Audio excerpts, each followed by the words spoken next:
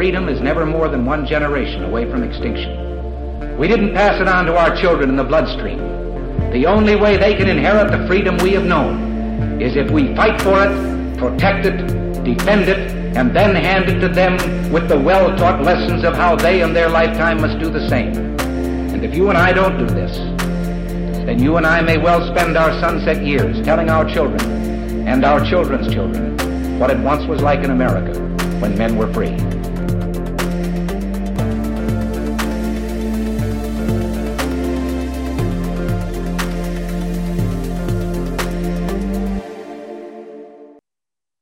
Hey everybody, welcome to episode number 314 of Gun Freedom Radio, where we engage, we educate, and we inform.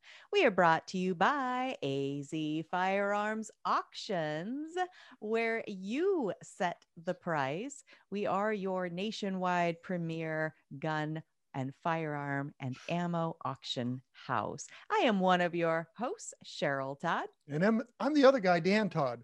We have a great show today. Our theme is correcting the language, and our guest is Ashley Levinsky. Ashley is one of the nation's foremost authorities on firearms history. Recently, she served as both curator of the Cody Firearm Museum and project director for the museum's multi-million-dollar renovation that opened in July of 2019. Due to her and her team's efforts, the museum has received positive reviews from both gun and mainstream media and is seen as the premier gun museum in the world that fosters dialogue for a range of diverse audiences. Additionally, Levinsky is a highly sought after museum consultant, guest speaker, writer, and expert witness in the United States and Canada. And in her spare time, she is a television host and producer. Welcome back to the show, Miss Ashley. Thanks for having me. This is awesome. It's always great to catch up and chat with you. We all live in Arizona, and yet we rarely get time to see each other because a lot of times you're just out and about traveling the country. I've been traveling a lot. Like this past month and a half, I think I've been gone most of the weeks. I go for like really short stints. So Marley and I were in Cincinnati, Montana. I was supposed to be back in Cincinnati this week, but couldn't make that happen going to Cody. And Washington, DC. Yeah. I snuck that in there. Oh my gosh, that's crazy. And so in our intro, we mentioned that you are an expert witness and you recently offered testimony as a subject matter expert to the Senate Judiciary Subcommittee on the Constitution. I said that all in one breath. Yeah. And in a hearing titled Stop the Gun Violence, Ghost Guns. But you don't use that term, and you told the Senate as much. And I love what you said to them. Can you expound on that here for our audience? Yeah. So to give you a little perspective on this type of testimony, because it's real different than being in a courtroom. And so I submitted a 20-page report Monday morning before the hearing. And you don't have to submit a 20-page report, but there's so much to the history that I wanted to make sure it was put somewhere. And I do know for a fact that multiple senators read it, and I can talk about that in a second. But then you have a 5-minute oral testimony. And so you kind of have to get out the highlights, which for me, real difficult. But the first thing I wanted to address is something that I address a lot with the media or really any type of public forum, especially when you've got non-gun people in the audience, and even with gun people, because I can get on them too about some of the words we use. Because what people don't realize is when you're trying to pass legislation or do something that's incredibly complicated, you've got to basically put together something that will help people understand what you're trying to do, which is understandable. And that is something we do in the museum world. When you're writing a panel, you've got like your title, your subtitle, and then the actual content that most people don't read. But the problem that happens is in order to get a lot of people to support it, a lot of times you have to use words that are intentionally political, intentionally inflammatory. And the thing I always tell my friends who are pro gun control, which I know, but I work in academia, is we've had lots of conversations recently where they'll say, well, I think assault weapons should be banned. And I work on assault weapons ban cases, the one in California. And I'm like, you do realize that doesn't actually ban anything. And I go into the explanation of just the convoluted weirdness that some of these laws have in them. And the same thing I said about the quote unquote ghost guns or privately made firearms is the fact that when you look at the ATF's proposed amendments, which came out the Friday before, and I think I was the only witness who had read them, other than Richard Vasquez on the Republican side, when you look at that, it's not doing what people think it's doing. And so at the end of my testimony, my general point was, as a historian, I don't really care what you want, but if you're saying you want this and you're doing something else, you're either just ignorant or you're doing it intentionally. And the last, statement of my report was that you're basically letting your constituency down who thinks you're doing this, and then also providing them a false sense of security when, you're ultimately not doing any of the things that you're saying you're doing, and you don't have the research to back it up. And so that was kind of the beginning thing and the ending thing, because it's just, the terminology is so complicated in general. And then when you intentionally give it a marketing slogan, which is what it is, it infers that you're doing something along the lines of what the slogan says. And that's just not always the case, whether it's real marketing or political marketing. Boy, that is the truth. And so I love how you set the tone early on, and you said that you're not going to use the term ghost gun. So they can call their committee, the committee of, doing away with ghost guns, but you said, I'm not going to, play into that. And there are very good reasons for that. And that's why I titled our conversation here with you today called Correcting the Language. And so, you said it was a rhetorical tool, the language ghost guns, in that it gave a false sense of authority on the subject. And so you said, don't conflate this idea that it's something invisible. I mean, can you kind of expound? I'm sure you're going to do a much better job of this than I'm doing. Yeah. So I can get into the whole, what is a quote unquote ghost gun? Because there's definitions for what they're trying to say it is and is not. But the problem is that they as in politicians, like, interchange the terminology, so they don't ultimately say what they're trying to say. But the one thing that I joked to Mark while I was writing my written testimony was the fact that I was like, I'm not gonna lie, when I first heard the term ghost gun years ago, I don't even remember who coined it, but when I first heard the term ghost gun, I was like, oh, something that can, evade a security scanner. I mean, that to me makes way more sense than anything else. And so when you use the term ghost guns, when you use that term, I think anytime you use a rhetorical term, it makes people think they know more about it than they do, but then it also potentially misleads what it is doing. So, I mean, I first heard it years ago and was like, it's some Bruce Willis shit, right? And so, that's what my brain goes to when I hear that term. And so it's open-ended enough that you can kind of draw your own conclusions and then think you're really understanding what's happening, and you're not. And so it seems to be happening a lot. And with the quote unquote ghost gun, I think I'm now using the term far more than I did in the Senate. When you use that term, what they're actually referring to is what a lot of people know as the 80% lower. That's not the ATF terminology, but it's just something that the industry has used. So if you're going to buy a lower and I'm going to quote completely done because it's not actually completely done. But if you're going to buy one that's got most of the machined parts, all of that done, that is serialized and that is subject to a background check no matter where you purchase it. The 80% is basically like a block where you have to do a lot more assembly to it. And that is something that's not serialized. However, it does take effort in order to do it. Just because you can get a kit that kind of helps you do it doesn't mean it's going to operate. And so what happens a lot is these, I'm going to use 100% and 80% because it just makes sense, even though 100% is still not 100%. But sure. The 100% serialized background check, the 80% is not. And that's where they use only 20%, and that kind of thing. But the problem is, I think a lot of times when politicians are talking about it, they think they're they interchange 180%, and they're not really quite understanding that those are very different things and require, you know, a different process. And so that's where the conflation of the terms comes in a lot, because they're not using those words precisely. And so it is causing a lot of confusion, even if you're a little bit more aware of what they're trying to talk about. I mean, it's incredibly confusing. I had to sit there with both of them in front of me when I was writing my report to make sure I was getting it all right.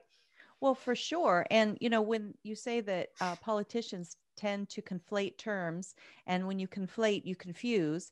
And I think a lot of times it's purposeful, but even just, you know, when they want to use the word automatic guns, when they very clearly mean a semi-automatic gun, you know, that's the difference of night and day, because obviously, you know, a semi-automatic, well, I don't know if it's obvious, maybe not everybody knows.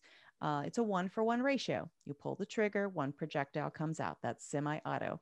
And an automatic gun is one pull of the trigger, you know, every projectile that's in the magazine or the clip. Well, okay, now I've confused people with clips. But anyway, we'll continue on out of the firearm. And so then with this ghost gun thing, and we're talking about lowers. So Dan, you haven't said much, and I know you know a lot about this topic. What's a lower? The lower receiver on a M16 or AR-15 or M16.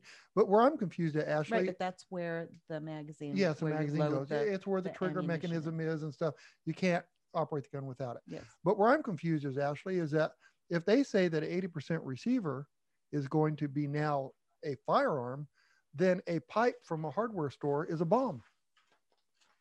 It's no different, because you can't take this 80% receiver and just put it on a gun and it works. You've got to go through intensive milling and drilling and fitting the gun to fit. You have to be somewhat an expert on it to do it right. And a pipe that you put on your plumbing in your house, if it has 2 ends, you put a cap at each end and now it's a bomb. How is that any different? Where does it end? Where does it end? Right. Well, and to understand what the politicians, and I have not read what Senator Blumenthal is putting out on the Untraceable Firearms Act or something that he said at the beginning. But if you look at the ATF amendment, it's not actually like banning ghost guns. It's a lot more focused on, you know, they're saying that a low receiver doesn't necessarily meet the original definition of, you know, firearm. And so there's a couple of things in that I won't get too confused. But the interesting thing is that the ATF proposal isn't necessarily banning any of those things. It's regulating the transfer of those firearms more so. So one, they're trying to figure out what needs to be serialized, and it's incredibly confusing when you read it. And then there are also most of the laws, I mean, or the proposed amendment, it does define what a gunsmith could be in terms of transfer information, but then it's about transfer markings. And so you can still acquire these certain things if they can figure out what's a gun and what's not.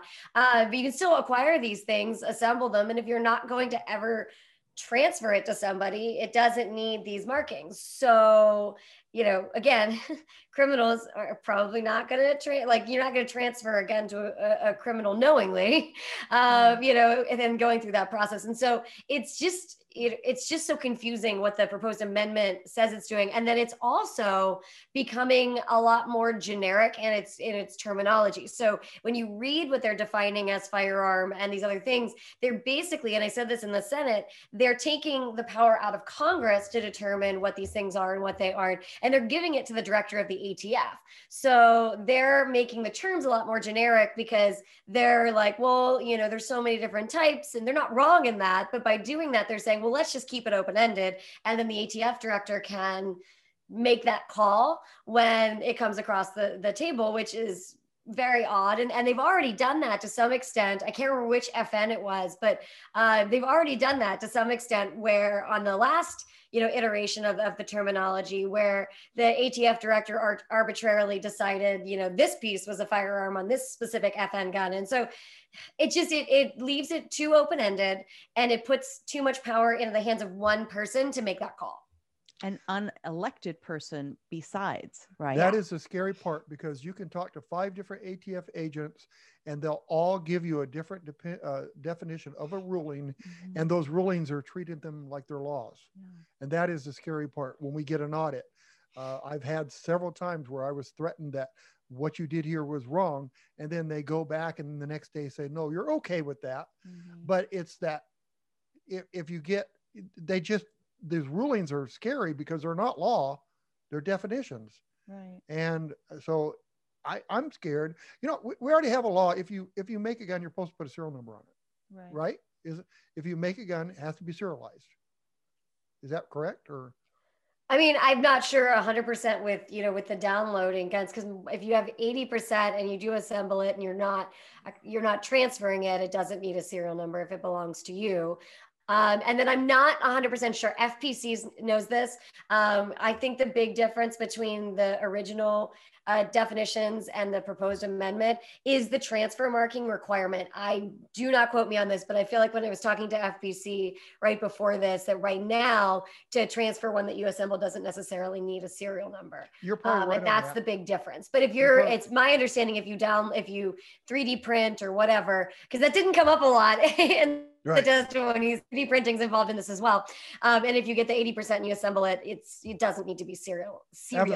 As a manufacturer, I have a license to manufacture a gun. If I make a gun, I have to put a serial number on it. But you're a manufacturer. Right. That's the Yeah. difference. But as an Yeah. individual, I think you're right. But we've had several guns come into our store that people sold us that didn't have a serial number on it because they made the gun and we had to destroy the receiver. Mhm.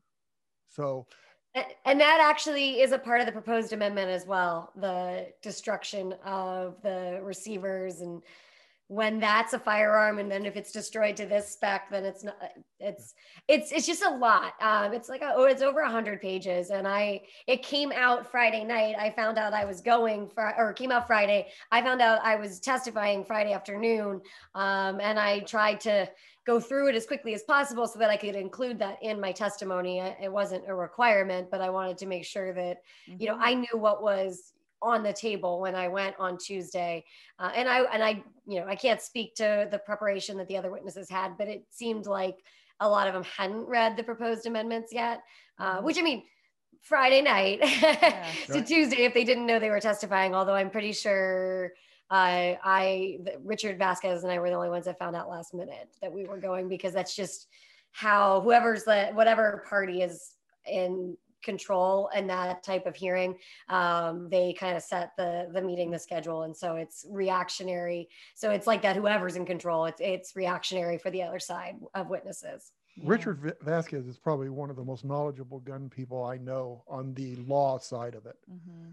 No, he You was a on good- the guns, but him on the law side. So it's a good partner to have with you. Ever since I heard you were coming on the air today, I was all excited to ask, is the Cody Museum going to have a ghost gun display? Well, I'm not the curator, so that's not my I know. call. I know, We do currently have 3D printed firearms in the collection.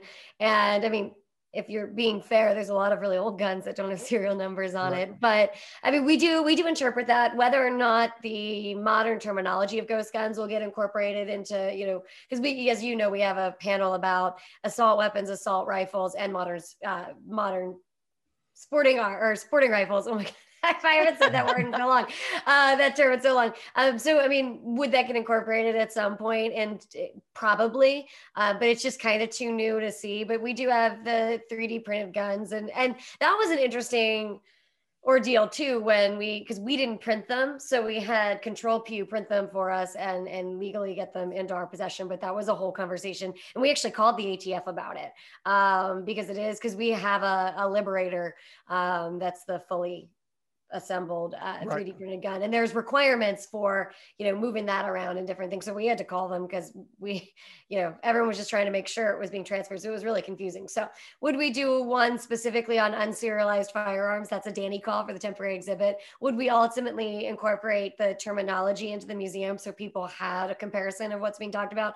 Probably, but time will tell. Well, and at Halloween time, you could just have an empty case and put, this is a ghost gun.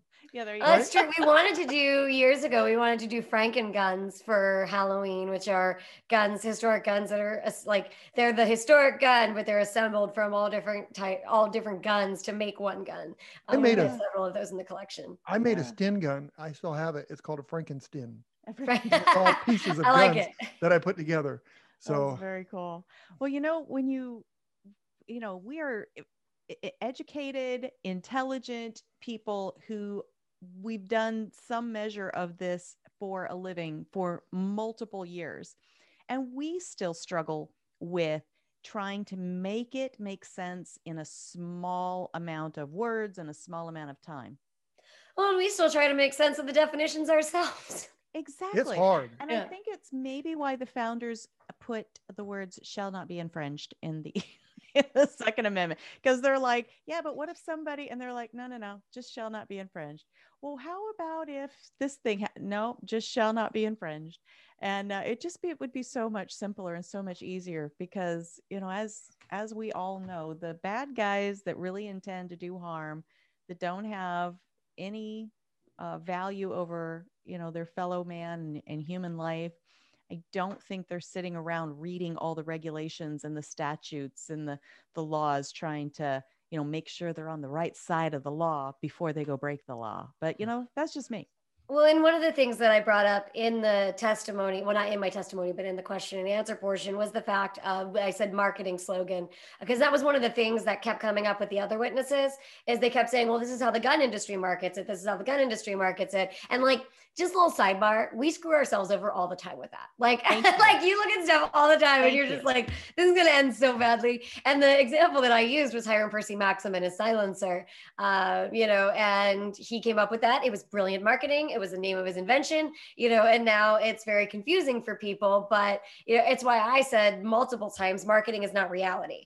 And it's, I almost said like the gun industry shoots itself in the foot, but I feel like that's, but it's true. I mean, I always joke that, that like some executives, when you hear terms get turned around from the gun world to the media world, like a bunch of guys 20 years ago were sitting in a room and they were like, oh, we're calling it this. This is going to be awesome. And then 20 years later, everyone's like, we didn't call it that. I don't know what you're talking about. Well, it drives me nuts when we call a firearm a weapon. Yeah. I don't like calling a firearm a weapon. I think that it's a tool, a weapon. When they use it against me, now that is a weapon.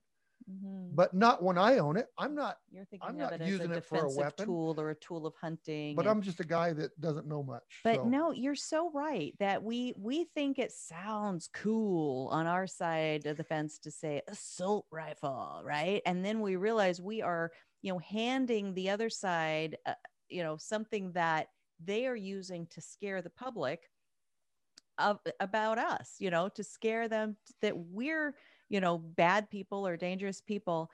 And so when I look at, flash forward, because you're a historian and you've looked all the way back, not that you have a crystal ball to look forward, but how do you think that that's ultimately going to play out? Because the conflation is confusing. Trying to disentangle it is confusing. I think that it can't lead anywhere really good. And maybe we can learn from that and stop using these kind of terms. What do you think?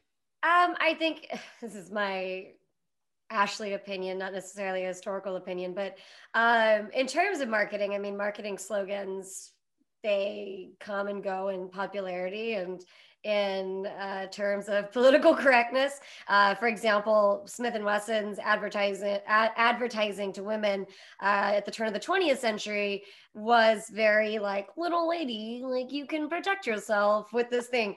And then they tried to do it again in the 1980s and it did not sit. They were able to advertise in Ladies Home Journal and all these things. And the similar type of rhetoric they were using back then to sell something in the 1980s didn't fly. And that caused a bit of an issue in terms of being allowed to continue to be marketed in these things. So, I mean, like that, we kind of have to be more aware when we're making them. But to be perfectly honest, I think it's a culture thing. So if it's something that's acceptable in grander culture and not as controversial, then I think they can get away with a lot more marketing issues and questionable marketing choices than something that is political and controversial. And we've seen that with everything else today, with all the different companies that have advertised one way for, 100 years. And now they're realizing maybe, whether you agree with it or not, maybe we should update our marketing terms. And so I think when you get something that's as political right now as firearms, it's going to be much more under a microscope. But we already know that this is a tool for lawsuits, because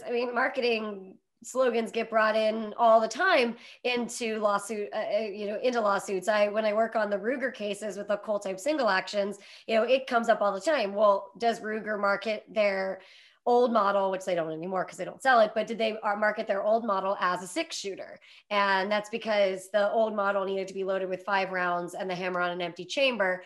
And that's just something that's known within the gun community, and it's in their, their instruction manual, is that this is how you handle it appropriately. But that comes into the other side, which is that they market it as a 6-shooter, not a 5-shooter. And so that type of thing pops up all the time with anything. And I think if I remember correctly, the Sandy Hook shooting is currently, there's a lawsuit that brings in the marketing. So, it is what it is. You can't win. And so you just kind of have to know what your clientele will purchase. And I assume nowadays, this is a total assumption, but I'm sure if you're trying to come up with a new marketing slogan or name, you've got lots of lawyers now in those companies that can probably try to I would think so. I got an idea. We can't use that word. I got an idea. And that word either. I got an idea. What's that? It's a new rifle I'm going to make. It's called the Unicorn 15. It shoots rainbow colored tracers. Nice. No? Oh man. Range 702 in Las Vegas actually has a unicorn gun, and it's awesome. Oh, well, there you go. Somebody beat you to the unicorn. I'm just a little late with that. It's really cool. If you go to my Instagram, you can see Marley, because they've got unicorn sparkly, like a unicorn ear protection, and the gun in front of him. So Marley's modeling the Ear Pro. Oh, nice. And it's really cool. I think if I remember correctly, it was done for a bachelor party as a joke, and now everybody wants to.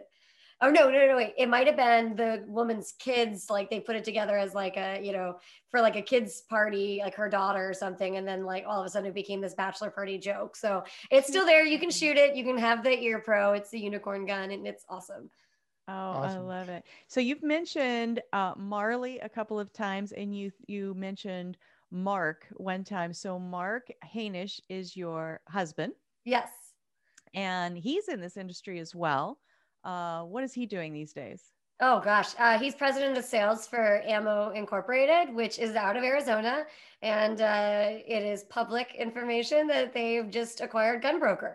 So yes, that company went from little boutique ammo company to now they own GunBroker. Oh my gosh, that's crazy! That's awesome. That didn't get any media attention, by the way, from the gun industry. I was really disappointed.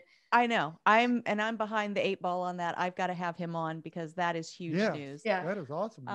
And the ammo business is in such a interesting position. So even that right there is something to bring him on and talk about. Yeah, no, that's all been. I love reading all the conspiracy theories about where all the ammo is. Must be with the unicorns. And so it's hanging out with unicorns. Yeah. And Marley, you've been working with Marley a lot. I see on your, I think it's your Instagram. I see a lot that you're really working hard to train him. Talk about that a little bit. Yeah. He's sleeping at my feet right now. Okay. All right. Marley's a puppy dog. Okay. All right. Well, Marley's my service dog. So let me see hey, Marty's, can you wake up? Hi. Can you come up? Can you cover? And he's like, screw you. Hey, come here, Marty. He's asleep. Sorry. That's okay. Marty, come here. Caught him off guard. I know. Hey, I'm not training right now. Come on. Napping. Let's touch. Come on. He's looking at me like it's not happening. So, and now he's laying down. I apologize. You can see my cute skirt. Yes, I love it. So Marley's my service dog. He just went swimming, so he's a little tired. Marley's been working for 9 months now. I'm looking at a year. He's a rescue that when we got him, he was considered unadoptable. And we weren't sure if he had the temperament to be a service dog. I'd been looking at getting a service dog for a long time now, major medical issues. And so I was like, well, he's smart enough, but temperament wise, we just weren't sure. So we worked on his obedience and then found out that he had bad hips. So he needed hip surgery. So we weren't even sure health wise if it was going to be a go. And so we got a service dog trainer last summer. And she, ironically, she lives down the street and she's one of 6 internationally certified service dog trainers in the world. There's no certification in the United States. So if someone ever says my dog's a certified service dog, that's not a thing. You can take them and get them a test, but it's not recognized by the ADA. So some, training programs will have an internal test just to see where your dog's at, but it's not a requirement in the US. But internationally, sometimes it is a requirement. They have a much higher standard for what is what they call an assistance dog.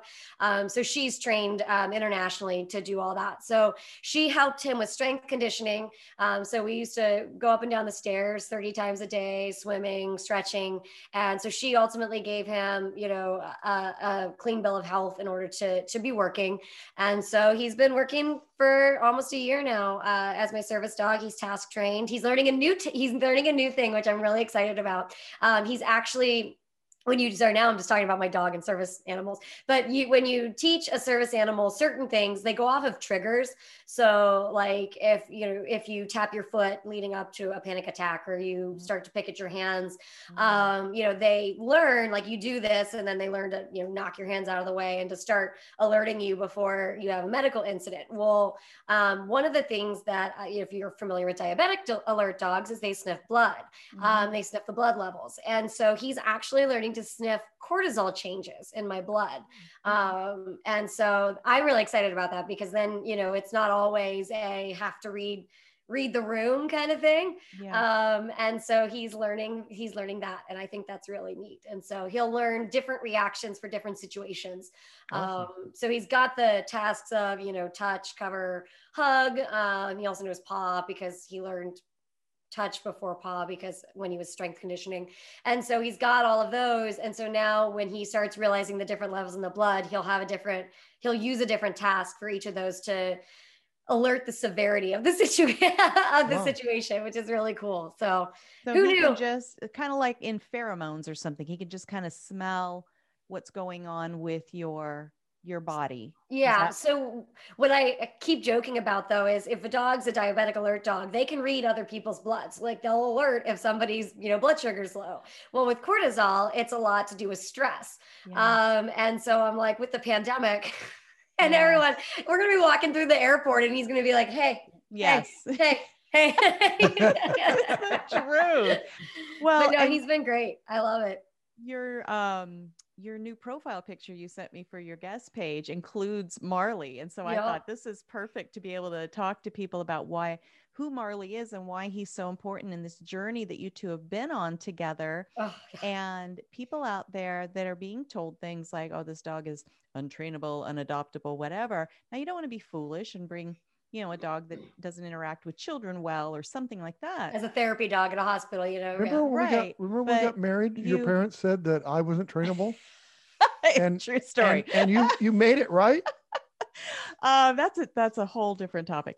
But I remember that one of his big outings, Marley's big outings, was actually coming out to our gun shop. Oh yeah, I forgot about that. In his training. And I just felt like that was such an honor for us, because it's important for other people too to understand that it's like, oh, he's so cute and you just want to love on him and stuff. But that is not appropriate, especially when a dog is training and when a dog is working, right? Well, and the other thing that cracks me up, I've learned so much, since I used to be in a wheelchair. I've had over 10 surgeries. I've got a couple of other things that he's working with. But what's so interesting to me is how many people are like, so what's he do? What's wrong with you? And I'm like, hi, my name's Ashley. Maybe you should learn my first name before prying into my medical records. Yeah. But it's so true. So I always warn people, I'm like, because it doesn't seem like a rude question. A lot of people don't think of it that way, but it is like, it's like going up to someone in a wheelchair and being like, how'd that happen? Don't ask, especially, mind your own business. If your dog is clearly trained, it's not your business if you don't, to say that this person needs one or not. Most of the trainers with Dog Trainer US, if you're looking in an Arizona area, they do regular obedience training as well. They're amazing. They're so good. There's a fee for the life of the dog. It's unlimited private lessons, unlimited group classes. We go to 3 to 4 group classes a week. Both in with dogs that are just obedience trained and also public access, and so it's just a lot of them, you look at them and there's people in our class and I don't know what's wrong with any of these people in our class.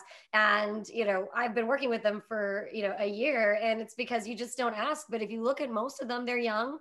They don't look like, it's something that they would need, I guess, is that, super rude, I'm sure. And so it's just interesting to me because people do ask the weirdest questions. And what people don't also realize is that a lot of times service animals are there to mitigate the need for, greater medication. So some people are able to not be medicated at all with certain things with a service dog. Some people still need the medication, but maybe they don't have to take as much of it. And so it's, it's a choice that you can make if you are someone who's suffering from a disability. And, if it's not always the right thing for you, because it's like having a toddler around all the time. Yeah, you got to bring their poop bag and their food, and you're always, if you're traveling with them, and Marley's a little bit of a world traveler. And so it's been a really big learning curve for me, and I'm glad I did it. And he's helped me tremendously, especially on the big long trips that I take.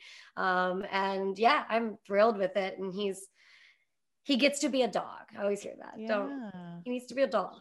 Trust me, he's more of a dog than most dogs.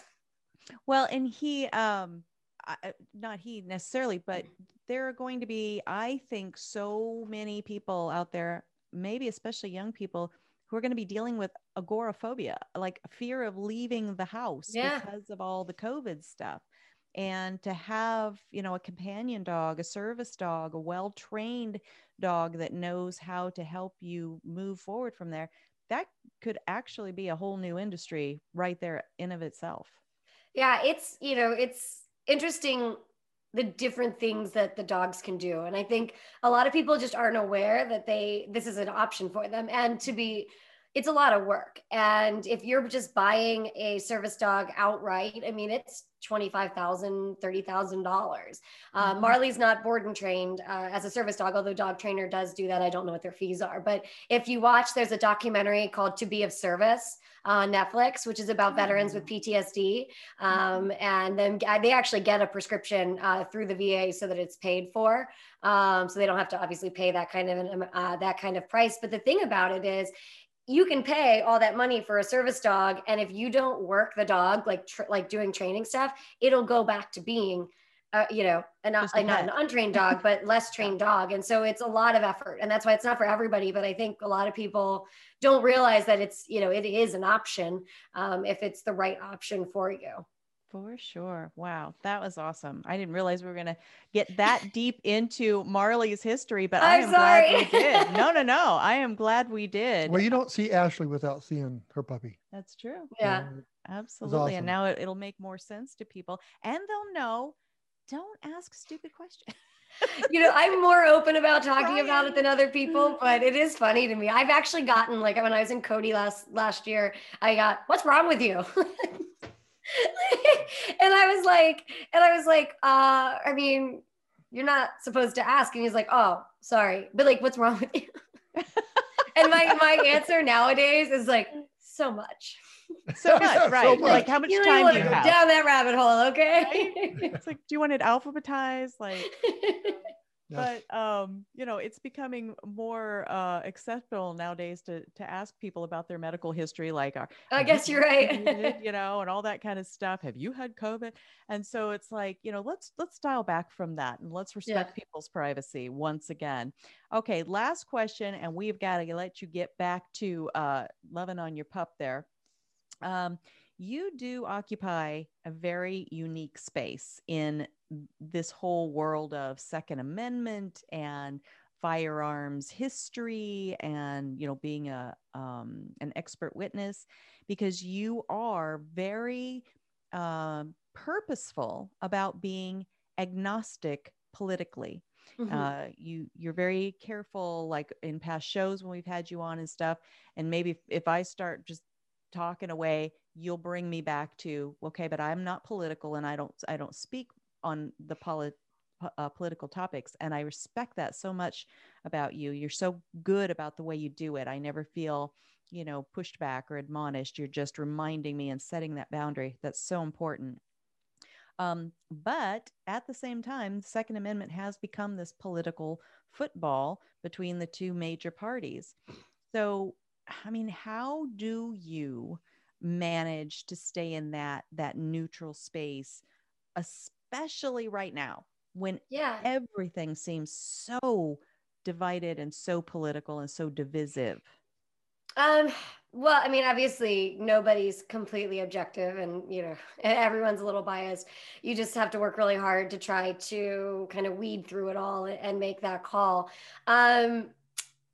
It's difficult because you certainly have personal opinions. And if you watched my testimony, you know that my personal opinions were asked of me and I did not provide them at the testimony. But, honestly, I just try to find the common ground. So if I'm talking to someone that's, a gun owner that, starts in on, I don't even want to say it, but really like derogatory terminology about the other side, then I try to pull in something they don't know and be like, well, did you know that you used to be able to take a gun class at Berkeley? Did you know that, there was this huge group of armed feminists in the 60s? So I try to pull something that isn't what they think. And then the other side, you can actually do it for feminists today and be like, well, did you know that the second wave of feminists, a lot of them chose to arm themselves?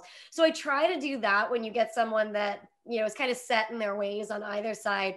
And then I will say that one, I don't follow politicians. So I don't really know a lot of who people are. And I know that there's a lot of hatred of Senator Blumenthal, but I think this is a good indication of what I am doing and the fact that it is being successful. Everyone saw the back and forth with us, and a lot of people tried to say some pretty nasty things about him, although I loved it and I was so glad he asked me questions. But he was the only politician in the room who went out of his way to speak to me beforehand and tell me how much he appreciated my report. And that's how I said, that's how I know some people read it, because he actually talked to me about it. And then afterwards, he went out of his way to come and talk to me again. And so, did I change his opinion? No. But, what I did, and if you read my report and if you read my testimony and really listen to it, it is saying, this is about, doing what you say you're doing and not letting your constituency down. So if you are for banning ghost guns, whatever that means, make sure that that's what you're doing, and don't lie about it. And the other side. And so I saw the fact that he took the time twice and he did not have to. Nobody else approached me. There were 3 Republicans in the room to start. Nobody else approached me and took the time to actually talk to me about my research. I think that is a great illustration that, even though it's clear that I own firearms and I have my own personal opinions, that my report was something that they could also take something from it. And so that was awesome to me. I really appreciated it and I appreciated his time. Don't have to agree with him, but appreciate his time. I don't know if I agree with you on that. Okay. He didn't either. Apparently. Well, no, the fact is that he listened to you before the meeting. Mm-hmm. He listened to you after the meeting and you said you didn't change his opinion. You did, because I would believe that at night when he's thinking about this, he's at least listening to what you had to say. He valued you enough to listen. And maybe it didn't change 100%, but you put a seed in him. Yeah. And that's what we need to do. If I go to somebody that I don't like, and let's just say I go to a politician I don't like, and they're willing to talk to me, if I cut them short, I've earned nothing. Mm-hmm. I've gained nothing. Mm-hmm. But if I talk to them and tell them how I feel without being critical to them and just being honest, then I hope that I at least planted a seed, right? Yeah. So, and I actually appreciate you saying that, because I didn't think that was where it was going, but but I really appreciate that, because that was I hope so. I mean, one of the goals that I had said before the hearing is I consider the hearing to have been a complete win if I get a business card of someone who doesn't agree with me. Right. And I did get Attorney General Josh Shapiro's business card on his way out. We spoke beforehand as well. And I've always just tried to be like, look, I can vehemently disagree with you. We don't have to share any common ground, but we don't have to be nasty. Yes. And so to me, it really comes down to the question of, are you unaware that these things are, not great? And do you want to call me and actually ask ask what could be done, better in the wording? Or do you know what you're doing and you don't care either way? And for me, maybe this is naive. Listen, if that's your shtick, that's your shtick, but be honest about it. And so that was really for me, I'm sure that they'll take away new information. Whether or not that ultimately matters, though, it will be interesting. And I think time will tell on that. It does help. I remember having arguments with people when I was younger and more stupid, that, if they yell at you, then all you're going to do is go home and think about how stupid they are.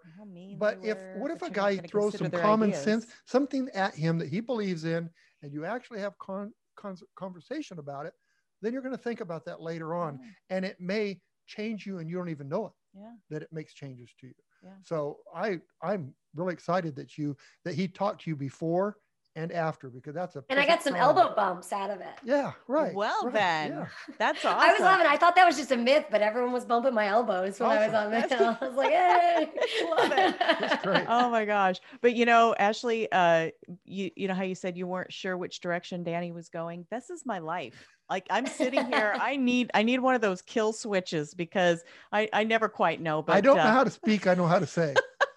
I don't even know where I'm going sometimes, but that's super important, because I go to people's houses that are really strong anti-gun, and I'll pick up guns from their house that they don't like, and they'll sit there while they got their CNN volume up as loud as it can go, and they just argue with it. I mean, they just tell me what's wrong with having guns. They tell me, and I can't even speak to them because they're not going to hear me.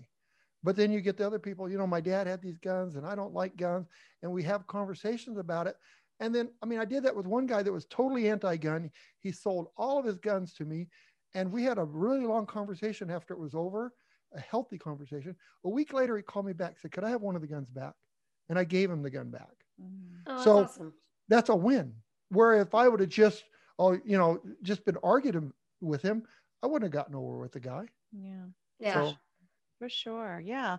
Again, so many times in this conversation, the title that we've chosen, Correcting the Language, has come into play, and just correcting our way of interacting with people, so that we can not only give but receive, ideas and that sort of thing, is the only way we're ever going to move any ideas forward. And so I think you showed such a fine example of how to do that in a respectful and a professional way. You always do, but I get to see what you do so much more often than maybe just everybody else, because we are friends, and because I do follow the work you do on, the TV shows you've been on, and other things. You've helped us with the DC Project in the past. I don't know if you're still technically a DC Project delegate, because with all the other hats you wear. I know. I wasn't ejected out of the Facebook group, so I guess just everything. I keep trying to draw you in closer, and you're like, I know. I really, obviously, Di helped me out. I think I am still a delegate, because Di sent me a thing. There you go, Diana Muller. Yeah. So I am. You're right. I really need to get more engaged and involved with it. It's just been with the pandemic and a couple of health issues I had in the fall. Like, it's just been a crazy year since I moved to Arizona. So yes, I am still involved, and I will hope to be more involved in the future. Absolutely. And even that is, that shows you that the DC Project is a nonpartisan. It's hard to keep it nonpartisan, just like we were saying with you.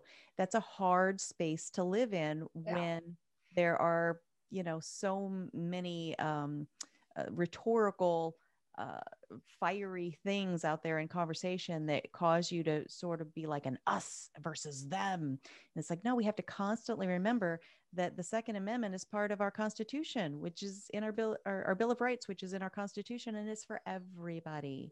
And so you're, again, a great example of what we can all strive to be better at. Before I let you go, what other projects are you currently working on? Oh, Lord. Couple of expert witness cases that I can't speak publicly on, but the one I can speak publicly on is the assault weapons ban case, which is currently in the hands of Benitez. And we did all of our hearings and depositions and everything. So a couple of expert witness testimonies, writing for Recoil still. I returned to the C.M. Russell Museum in Montana, and I'm redoing their Browning exhibition as their curator. A lot of stuff at the Mob Museum. Oh, so many random things. I feel like I'm just happy that the museum world came back strong, because that was a big part of my consulting business that kind of, died off last year with the pandemic. And then, of course, if you like random history speak, you can always check out our podcast, Danny and my podcast, Danny from the Cody Museum, not this Danny, podcast, History Unloaded. We just took a little bit of a break because we'd kind of been doing it every week for a year and figured people could take a break from our voices. But I'm going to be in Wyoming filming the whole next season, so it'll come out sometime this summer. So definitely check that out. Absolutely. That is so cool. And I should remember the name of it. The reality show that you were on where you were one of the judges of people. Master of Arms. That's on Discovery Plus, I just found out. So if you want to check it out, you can see it on Discovery Plus. That was so fun. And I thought that show was going to help in that idea of like renormalizing for people that own firearms and bladed instruments and tools, knives and swords, that sort of thing. It used to be every house had multiples of those things and it wasn't weird. And somehow we've gotten to this space where somehow it's a little bit weird to have guns for some reason. And then to have this show, it can only help to help people realize there's so much technology that is, inherent in just even the development. And you've done a good job with that at the Cody Museum when you went through the renovation of showing how the artwork of it and the technology of it all just kind of culminates and comes together. And it's not just about, the tool that some people think are only used for evil. So it's wonderful. Well, thank you. It's been a ride. Yes, absolutely. That's an understatement, but I love it. It's different things every day. You're so versatile and you're so good at so many things. I love that you have an opportunity to showcase so many of your gifts and talents. But all right, so as we go out, how do people follow you and all of your adventures? You can follow me on Instagram at History and Heels. That's the platform I use the most. I'm at official Ashley Lubinsky on Facebook. If you just search my name, you'll get my private account. Please stop following that. I don't post anything. And if you want to see more of Marley's antics, although you'll see him on my page, he's at Marley in the Museum on Instagram. And I provide a perspective. I take pictures of him at historic sites that I'm working for and provide a little bit more generic history. So gun history, my page, generic history on Marley's page. So fun. I love it. Well, thank you so much for all that you do. And we will have to get together for some Mexican food and margaritas again soon. Ashley, thanks for being here, and tell Mark congratulations for us. I will. We miss him. We'll see you later. Thank you. Bye. Bye-bye. That's a busy girl. That is a busy girl. And honestly, she is such a good spokesperson because she is able to articulate things so well and avoid the landmines that too many of us, including myself, will accidentally step on, right? Yeah. And so that's all I do. Yeah, for sure. But we absolutely have got to have Mark Hainish on. I'm making a note right now because that is huge. Oh, you bet it. Why isn't that all over the world news? That's massive news. But I always enjoy talking to Ashley. I learned so Yeah. much from her. And if you have never been to the Cody Firearms Museum in Wyoming, especially in the summer, like here in Arizona, where it's so hot, it's so It's so hot. beautiful up there. In Arizona, you can go to Wyoming and it is much less And it's like 3 hot. museums in one, too. 7. 7. I think there's 7 museums all put together on that complex. Yeah. It's fantastic. And the renovation is brilliant. Yeah. There's a lot of hands-on, a lot of educational opportunities. They even have the mural of the Time magazine cover. 2018, 2019, I think. I can't remember the year. A few years ago. Time magazine did an entire, there's, I'm going to say it wrong, 120 people on the cover, pro and anti rights, pro and anti-gun people. And then the entire article, will kind of take you into who the person is on the cover, and why they believe what they believe. And it's weird. You just said anti-rights. Who would be for anti-rights? I know, it's Who, crazy. Only people in power would be for anti-rights. It doesn't make any sense to me, but there are people out there like that. But so anyway, that mural is there, and it's wonderful because we walk along and it's like, oh my gosh, there's Maj Toure, he's on there, and Gina a lot of people Roberts, that we know were on and there. a lot of people that we know. So Kevin Dixie. Yeah, and they have is firearms on there too. At the Cody Firearms Yes. Museum. Yes, they Yeah. do. Yes, they Some do. cool stuff. All right, we are going to wrap up and get on out of here. Thank you so much to Ashley Lubinsky. Awesome Ashley Lubinsky. Thank you to all of our listeners all over the world. We value you. Your time is your most finite and precious commodity. And when you spend it with us, that's everything, because we know you could be anywhere doing anything. And then you take these topics that our subject matter experts talk about and you bring them into your private conversations with your sphere of influence. Your kids, your family, your friends, and you do it in a non-argumentative way, and everybody gets along, and people get the little seeds and they start thinking instead of following what's going on in the news today. So true. Well Thinking. said. Let's think about stuff instead of following. Yeah, or just reacting. I was reacting. Right. Challenge. Yeah, for sure. All right. Well, that's it. That's all I've got. I think it's time to pray for our nation. Yes, absolutely. Actually, it was time before this.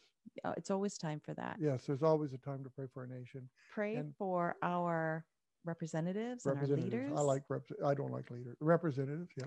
And how about those ones that we get frustrated with? I was thinking about that. And one that needs a lot of prayers right now. I mean, she just said he really went out of his way to be gracious. Right. One that we really need to pray a lot for right now, and I just realized that, is Biden.